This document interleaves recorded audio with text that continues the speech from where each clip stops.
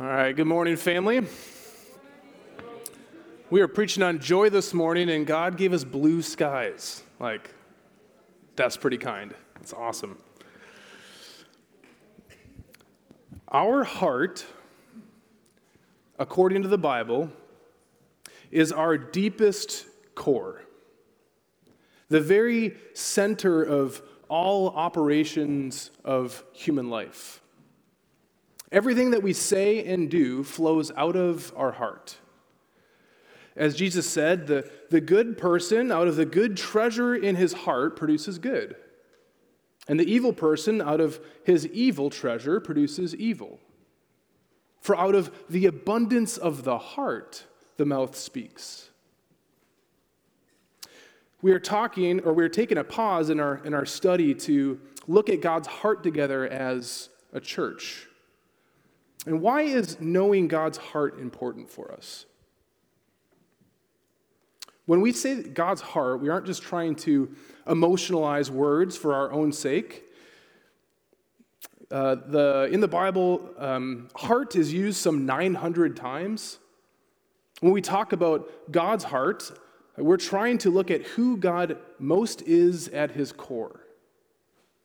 We're looking at his character, what he reveals himself to be in his own heart that flows into all that he says and does. Knowing God's heart is the key to knowing why he does what he does in the Bible and in our own lives. Before I knew Jesus, this was always the question that drove me crazy and ultimately drove me to God. Why does God do what he does? I didn't understand his heart behind creation. And as I look back, really, there were two running contradictory worldviews in my head. The one said, God just wants humans to be happy. Full stop. Like he's watching pet ants in an ant farm. He doesn't care what makes them happy. He just likes watching them go about their happy little lives. The other, heavily influenced by my religious upbringing, thought, God doesn't care at all about my happiness. What God really delights in is when I give up all of those happy things in order to do religious things. Give up crisps for Lent, God is happy. Go to Mass bored and miserable, God is happy. And the ultimate way to please God looked like this. Give up everything enjoyable in the world and go be a monk, doing only religiously things. That's what really put a smile on God's face. And some of those thoughts were still there after I became a Christian. The main hang-up was that I clearly saw in the Bible that everything was about God's glory. But I couldn't quite work out what his love and my happiness had to do with that. It probably won't come as a surprise to you then when I say my favorite class that I took at university was devoted to studying one essay written by Jonathan Edwards, titled "The End for Which God Created the World." And I remember the professor's first words were a question to us. He said, "So, what is the end for which God created the world?" And like a class of good little Bible majors, someone shot up his hand right away and said, "The glory of God." Class dismissed, right? He said, "You're right, but you're not fully right." What if I said this quote from Jonathan Edwards? God created man for this very end, that he might communicate happiness to him. And I was like, wait, what? The Bible is clear that I was made to glorify God. But Edwards said, glorifying God is nothing else than rejoicing in God, in his glory. But if God made man to rejoice in this, then he made man to be happy. Now, he didn't mean happy in your new iPhone or even your love for your kids. It is happiness in beholding God's glory. His point was this: God created the universe to glorify himself by making us immeasurably and exceedingly happy in him. They aren't opposing things. They are perfectly married together in God's purposes. As John Piper likes to say it, God is most glorified in us when we are most satisfied in him. What I want us to dwell on this morning is God's heart in working for your joy. This is God's heart throughout all salvation history, and it's his heart for you and I today. So pray with me again, and then let's look at John 15 together. Heavenly Father, we need your help. To talk about your heart is a heavy thing. And so I pray, God, let only my words that are true land on your people this morning. And God, please give us eyes to see your heart. Let it impact us and let it change us. We need your Holy Spirit to do it. So I pray, please help us. In Jesus' name we pray. Amen. All right, turn with me again to our text, John 15. We're going to start at verse 8. And please, let me just encourage you that if you have a Bible or the Bible's on your phone, actually open it up and keep it open. It just helps us to be students of his word when we're actually seeing it for ourselves. And I want us to see God's heart for your joy. And to do that, we need to understand this relationship between his glory and our joy. And Jesus here is speaking intimately to the 12 disciples in just the hours leading up to his arrest. So verse 8, "By this my Father is glorified, that you bear much fruit and so prove to be my disciples." Let's just look at that for a minute.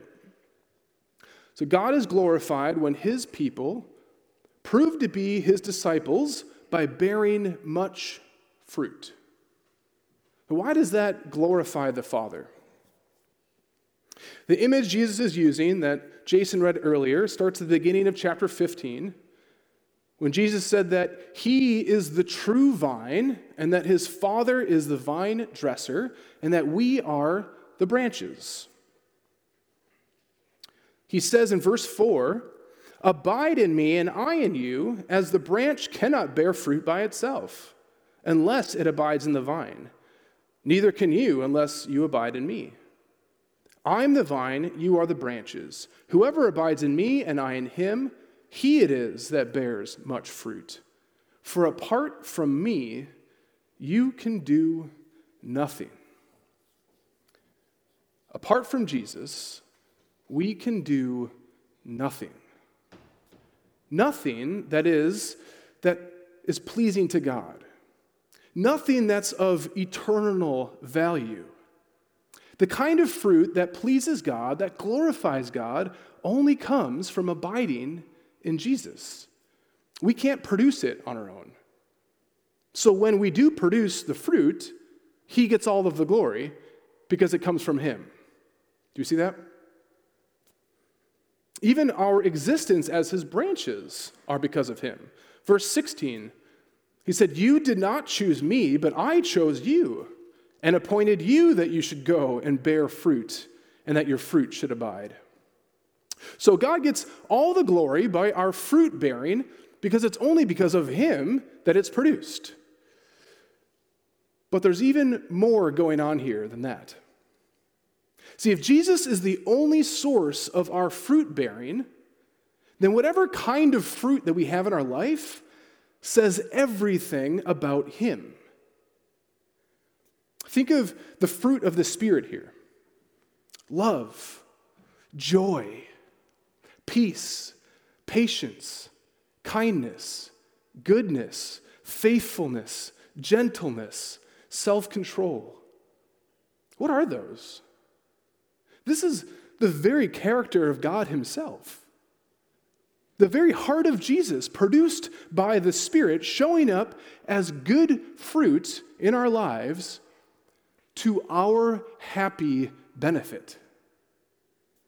The very fruit of God that Jesus enjoys and makes him enjoyable, he wants for you. And Jesus says when God sees that, he is glorified. God is not a vine dresser that's demanding fruit production just for his own benefit. He's not like, make a bunch of fruit. I have wine to sell. He's saying, bear my fruit because I want you to enjoy me. And when you do, that glorifies me. Do you see how those go together? God is not glorified through miserable followers that just show up to church because they have to. Just like a vine dresser is not glorified by miserable vine branches. God is shown to be glorious and satisfying when his followers are fully satisfied in his glory. Jesus continues to make this point in verse 9. He says, as the Father has loved me, so have I loved you. Abide in my love. That is a sentence worthy of our meditation for a millennia. As the Father has loved me, so have I loved you. When Jonathan Edwards explained God's motivation to create the world, he started with the Father's love for the Son.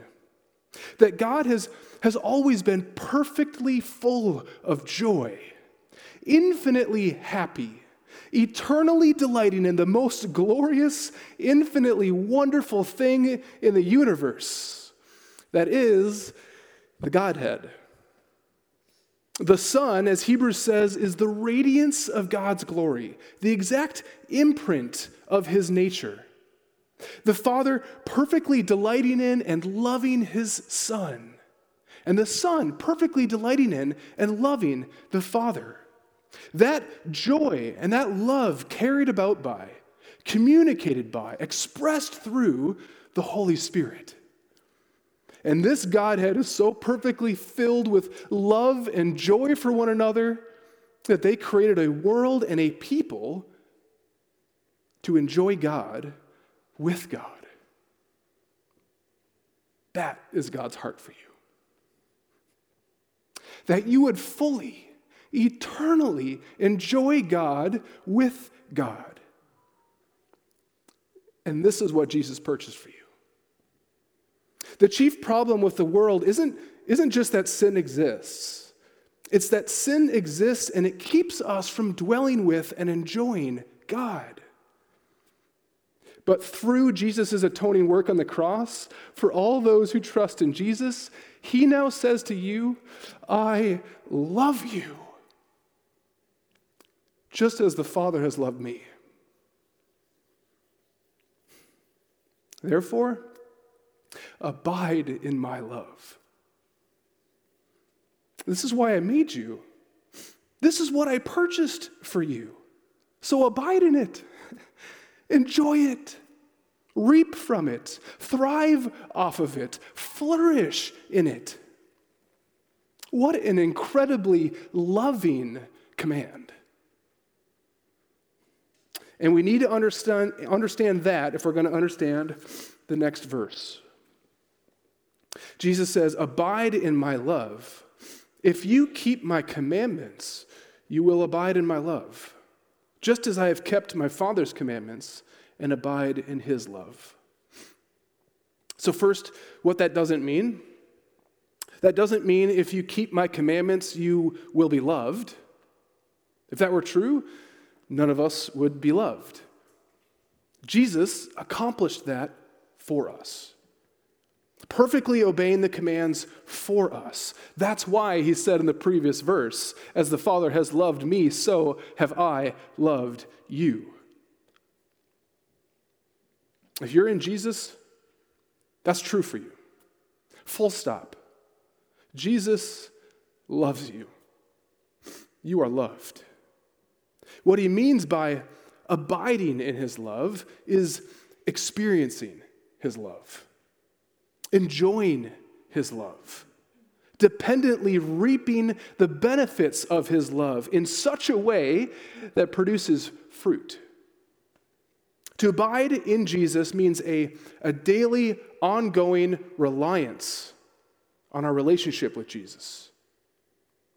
And he is saying, if you want to enjoy my love that comes from that, to draw from it in such a way that produces fruit, obey what I've commanded you. Again, I want us to see God's heart here, because the lie that we often believe is that God's commandments impede our joy, right? This is Satan's first lie to Eve in the garden, isn't it? See, the garden was all about delighting in God's glory. God created a perfect garden for man to dwell in and enjoy him through, declaring everything that he made to be good. Out of the ground, he made to spring up every tree that is pleasant to the eyes and good for food. Think of the way he designed us and wired our brains to interact with this world. 5 senses wired to our brains to produce pleasure, to see his beautiful world and be pleased, to taste the fruit of the trees, to touch and feel the grass, to smell flowers, to hear birds and the streams, to be pleased and glorify God through it. He saw that man was alone and said, that's not for his good. Let's give him someone to be with. Man and woman enjoying God through the world that God created for them. And the most enjoyable part, God was there. As Jason read from Psalm 16, in your presence there is fullness of joy. At your right hand there are pleasures forevermore. Fullness of joy, pleasures forevermore. Enjoying his world. And God said, I've given you every tree to enjoy, but don't eat the tree of knowledge of good and evil.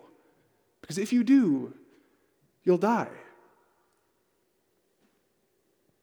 When my kids were younger and we were back in the States, there was this hill by our house that in the winter snow was great crack for sledding down. Tons of people in the neighborhood would go down it, and it was a super fun time, but the problem was, at the very top of the hill, it was right next to a super busy road. And so what did I say when I brought my kids there? I said, we're here to enjoy the hill, but don't go near the road. If you do, you might die. I said it boldly, and I meant it. Was I trying to rob them of joy? No. I was trying to protect their joy. I was trying to guard it and enhance it. But what did Satan say to Eve? Did God actually say you must not eat of any tree in the garden? Which wasn't even what God said, was it? But Satan was sowing the seeds to get her believing that she wasn't as happy as she could be. And God and his commandments were at fault. If you eat of the tree of knowledge of good and evil, you won't die. God's keeping joy from you. That commandment is restricting your joy. God is a killjoy. He's a joy thief. Eat of it. You'll see you'll be like God himself. And then listen to what it says of Eve. When she saw that the tree was good for food, and that it was a delight to the eyes, and that the tree was to be desired to make one wise, she ate of it. See all those joy words in there? The first sin of mankind was choosing happiness outside of God and his design. It was believing the lie that God was a joy thief, that him and his commands restrict our happiness. And it led to death. Today, that lie hasn't changed. But that's not our God. That is not his heart for you. Look at what Jesus says next. These things I have spoken to you, that my joy may be in you, and that your joy may be full. These things, meaning everything that Jesus has said in our text, bear fruit that glorifies God, so that your joy may be full. Abide in my love, so that your joy may be full. Obey my commandments, so that your joy may be full. I have said these things so that my joy may be in you and that your joy may be full. Catch that. So that my joy may be in you. Jesus wants his very joy to be your joy. The very joy of Jesus that he has had for all of eternity, delighting in God, perfectly, infinitely happy in God's glory. Listen, God has designed us for the most amazing purpose in the universe. Like the angels in heaven, we are worshipers by design. Angels who happily bask in God's glory as their delight day and night, singing, "Holy, holy, holy is the Lord God Almighty." But God especially made us for something even better. We don't just happily bask in his glory. We benefit from it and actually partake in his glory. Think of it like this. God is love. That is who he most is at his heart. And it is the most beautiful, enjoyable thing in the universe. And who enjoys that the most? The one who just basks in it, or the one that also benefits from it? The one that benefits, right? And that's us. That's us. Instead of the wrath we deserve, we receive God's mercy. And the outpouring of this audacious love that would call us sons and daughters of God, filled with his very Spirit.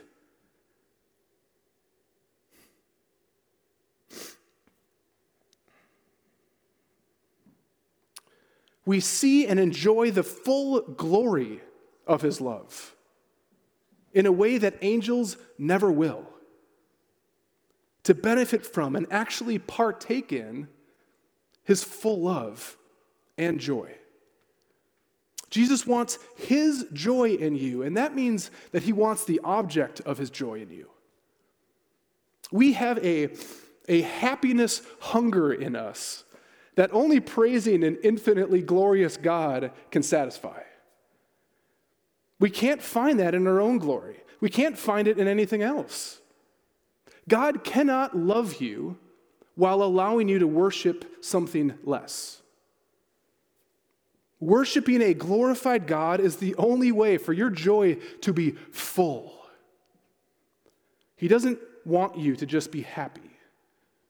He wants you to be happy in God, the best and only source of joy.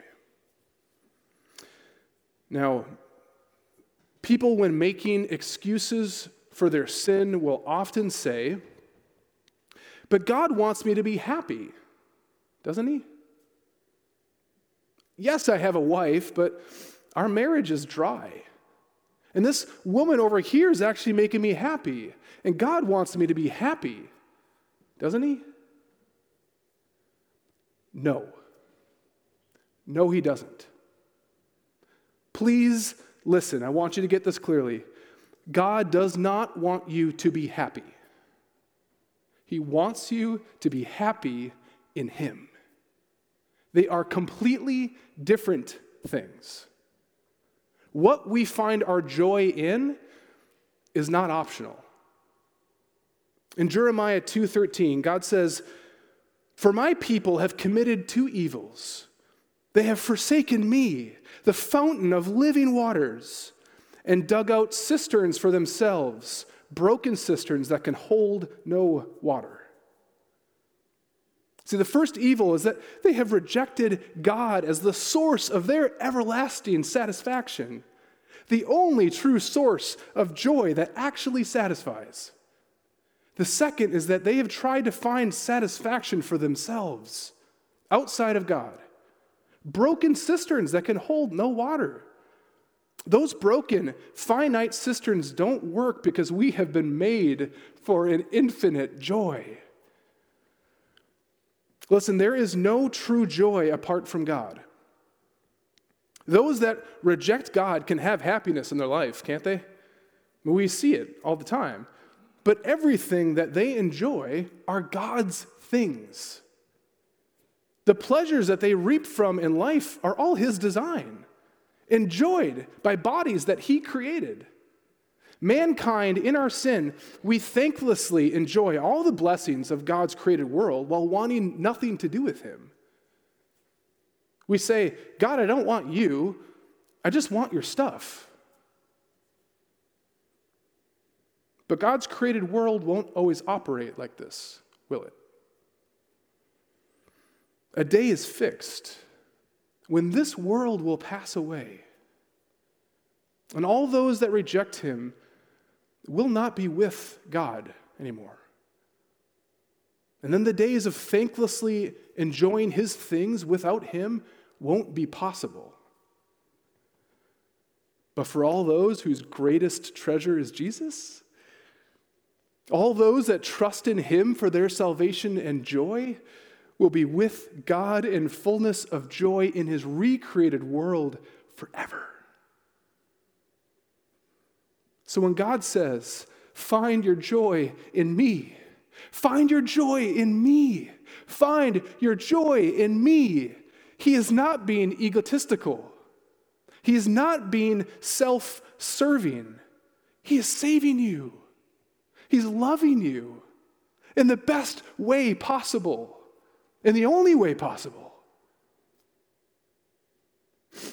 He is inviting us in to share with Him an unending, perfect joy.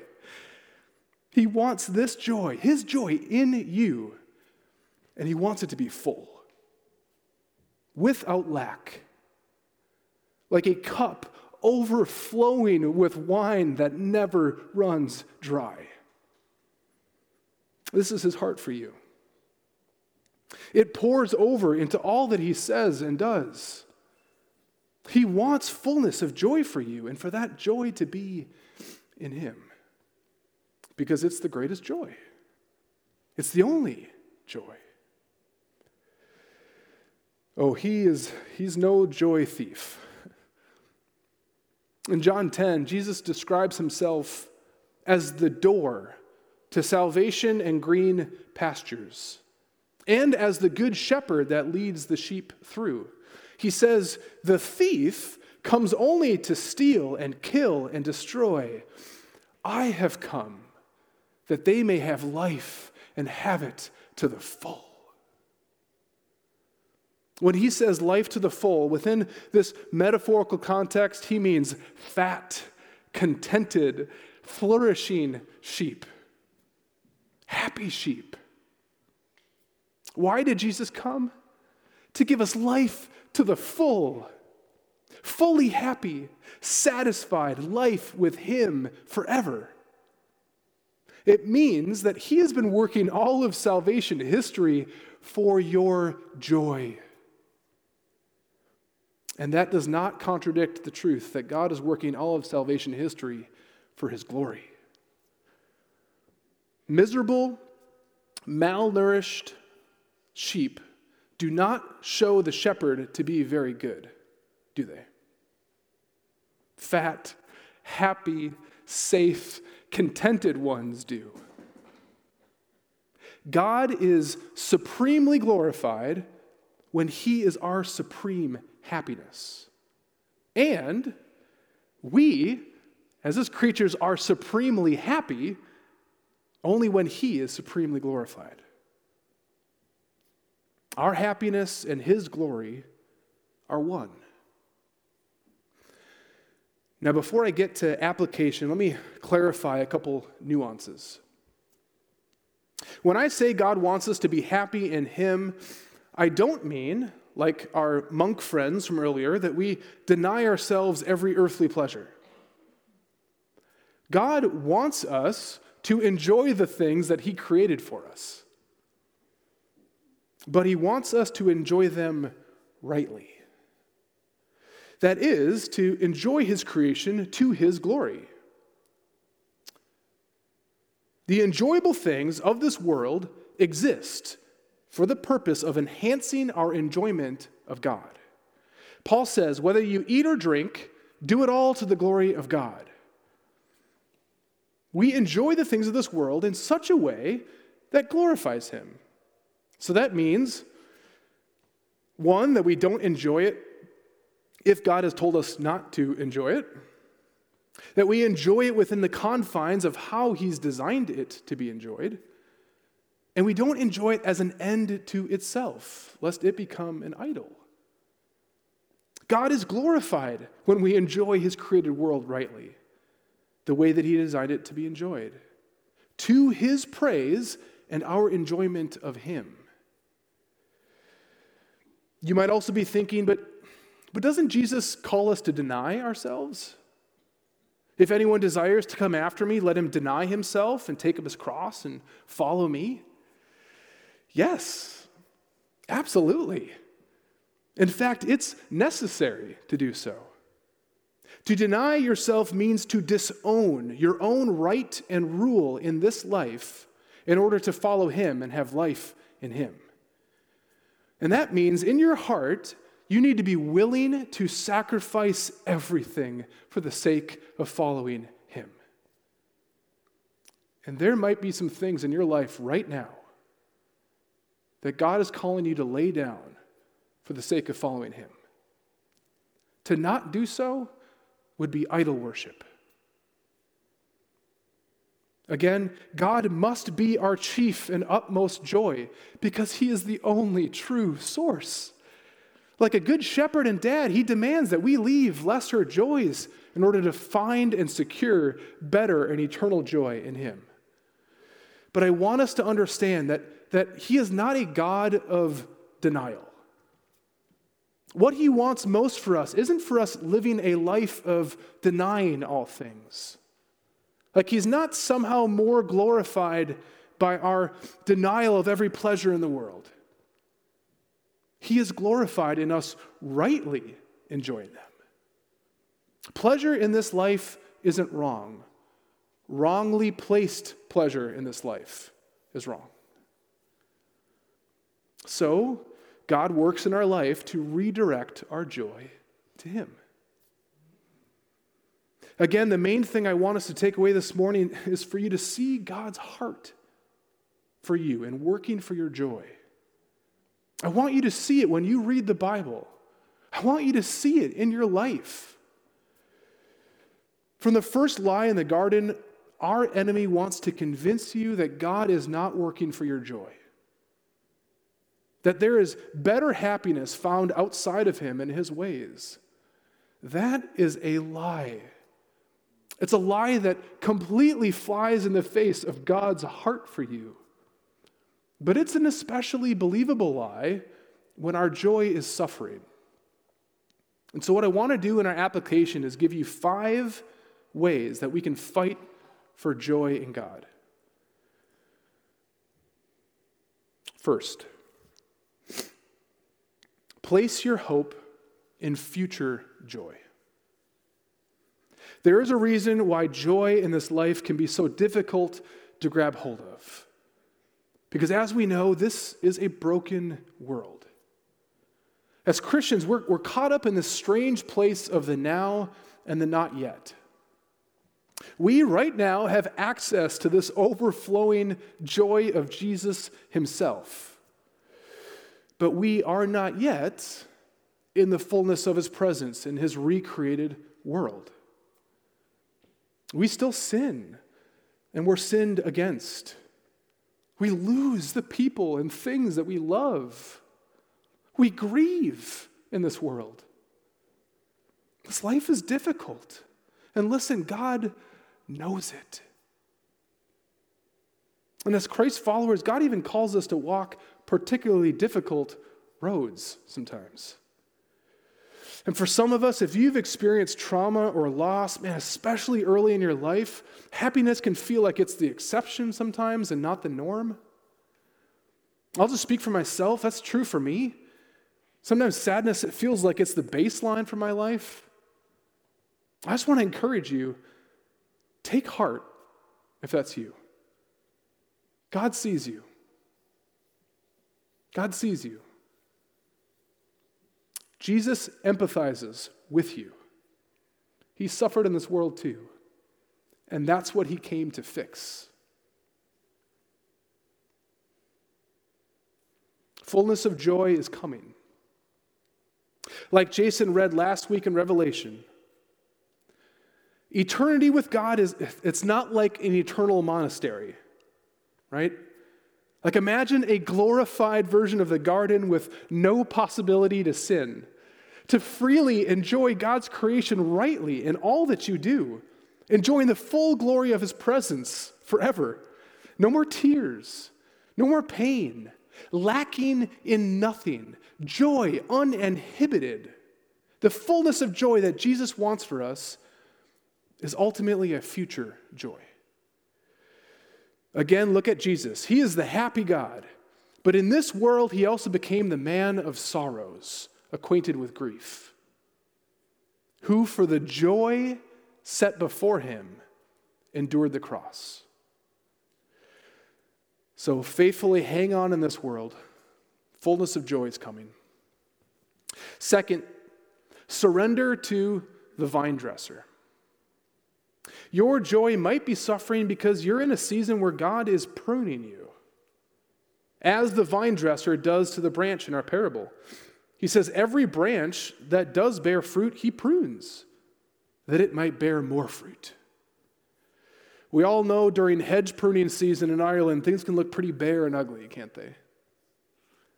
But that's what's needed so that in time, they flourish. God might be showing you that there are some broken cisterns that you've been running to instead of the fountain of living waters. So if that's you, don't run from him. Ask God to reveal any grievous way in you. Consider what joys you might be putting ahead of God. And then pray for him to make your ultimate joy Jesus again. Number 3, abide in Jesus. Abide means a daily, ongoing reliance on Jesus to sustain you. So let me ask you, what are you abiding in? What are you relying on right now to sustain you? Your joy might be suffering because that's not Jesus right now. Dependently read his word. Pray throughout the day for his help in all that you do. Invite him into the things that you're doing. Dwell with his people who are filled with his Spirit. Abide especially in his love. As the Father has loved the Son, so the Son has loved you. You are perfectly loved by God in all of your messiness. Meditate on that and reap it for your joy. If that's hard for you to believe, preach to yourself rather than listen to yourself. Preach to yourself who this God is for you and who you are in him. Abide in his love. Fourth, enjoy God's created world to his glory. Again, God has wired humans for pleasure and joy, and like the garden, he has placed us in a world that we are meant to enjoy. So, enjoy it. Enjoy his beautiful world. Eat delicious food. Enjoy people. Dance, sing, play in the world that he has made for you. But enjoy it with him and for him. Enjoy them within the confines of his design, and enjoy them with him for his praise. Like when I didn't trust that God was working for my joy, I enjoyed the things of the world apart from God. I kept them separate, which killed my joy for God. So invite him into the things that you enjoy. Again, let's look at Jesus. Jesus was accused of being a drunkard and a glutton because the bulk of his ministry was feasting with sinners. His first miracle was turning water into wine at a wedding. Like, that should tell us something about our God. But he did those things in obedience to the Father and for his purposes. He did them while on mission to save the lost, and that was at the center of his joy. So do the things that you love and make it about Jesus. Enjoy them in such a way that leads to worship for you and for others. Invite people into the things that you love to do. Enjoy his world and do it to his glory and for your joy in him.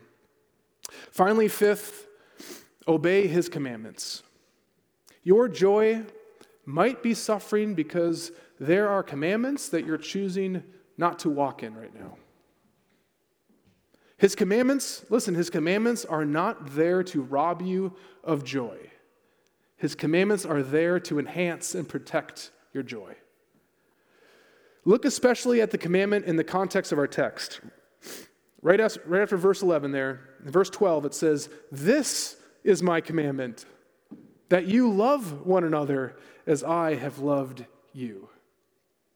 Now that is the commandment that will produce joy in your life.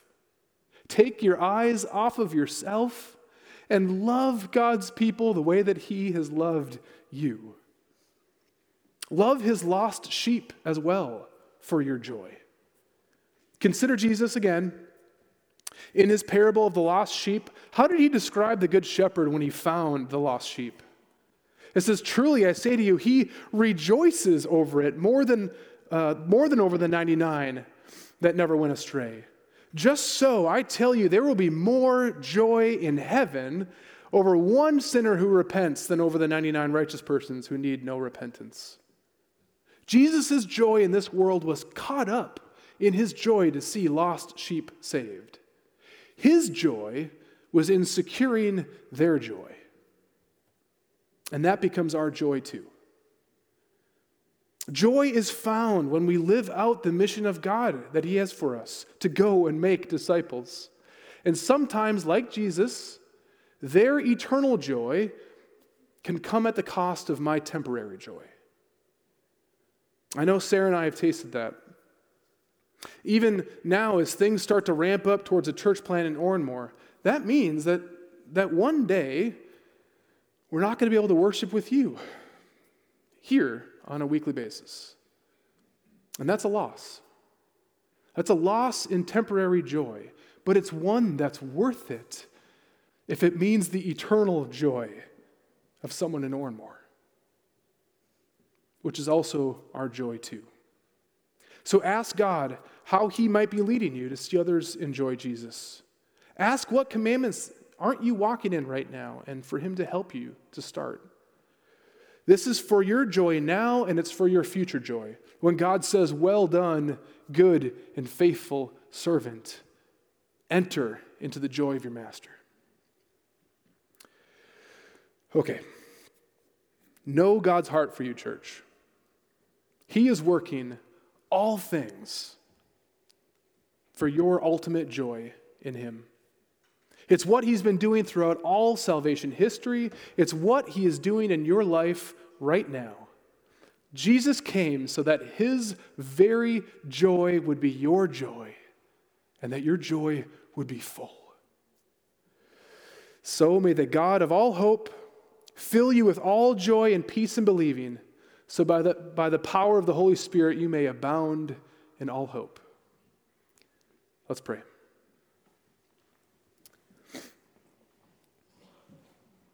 Heavenly Father, your Son said, "You have sorrow now, but I will see you again, and your hearts will rejoice, and no one will take your joy from you. Until now you have asked nothing in my name. Ask, and you will receive, that your joy may be full. And so we ask, Father, fill us with your joy. Return to us the joy of your salvation. Help us to place our hope in future joy. Help us to trust you as the vine dresser. Help us to abide in Jesus. Help us to enjoy your word with you and for you. Help us to obey your commandments. Fill our hearts with delight in you so that we glorify you. We pray as well for the joy of Ireland. God, have mercy on Galway. Have mercy on Oranmore. Rescue your lost sheep. For their joy and for your glory, we pray. Amen.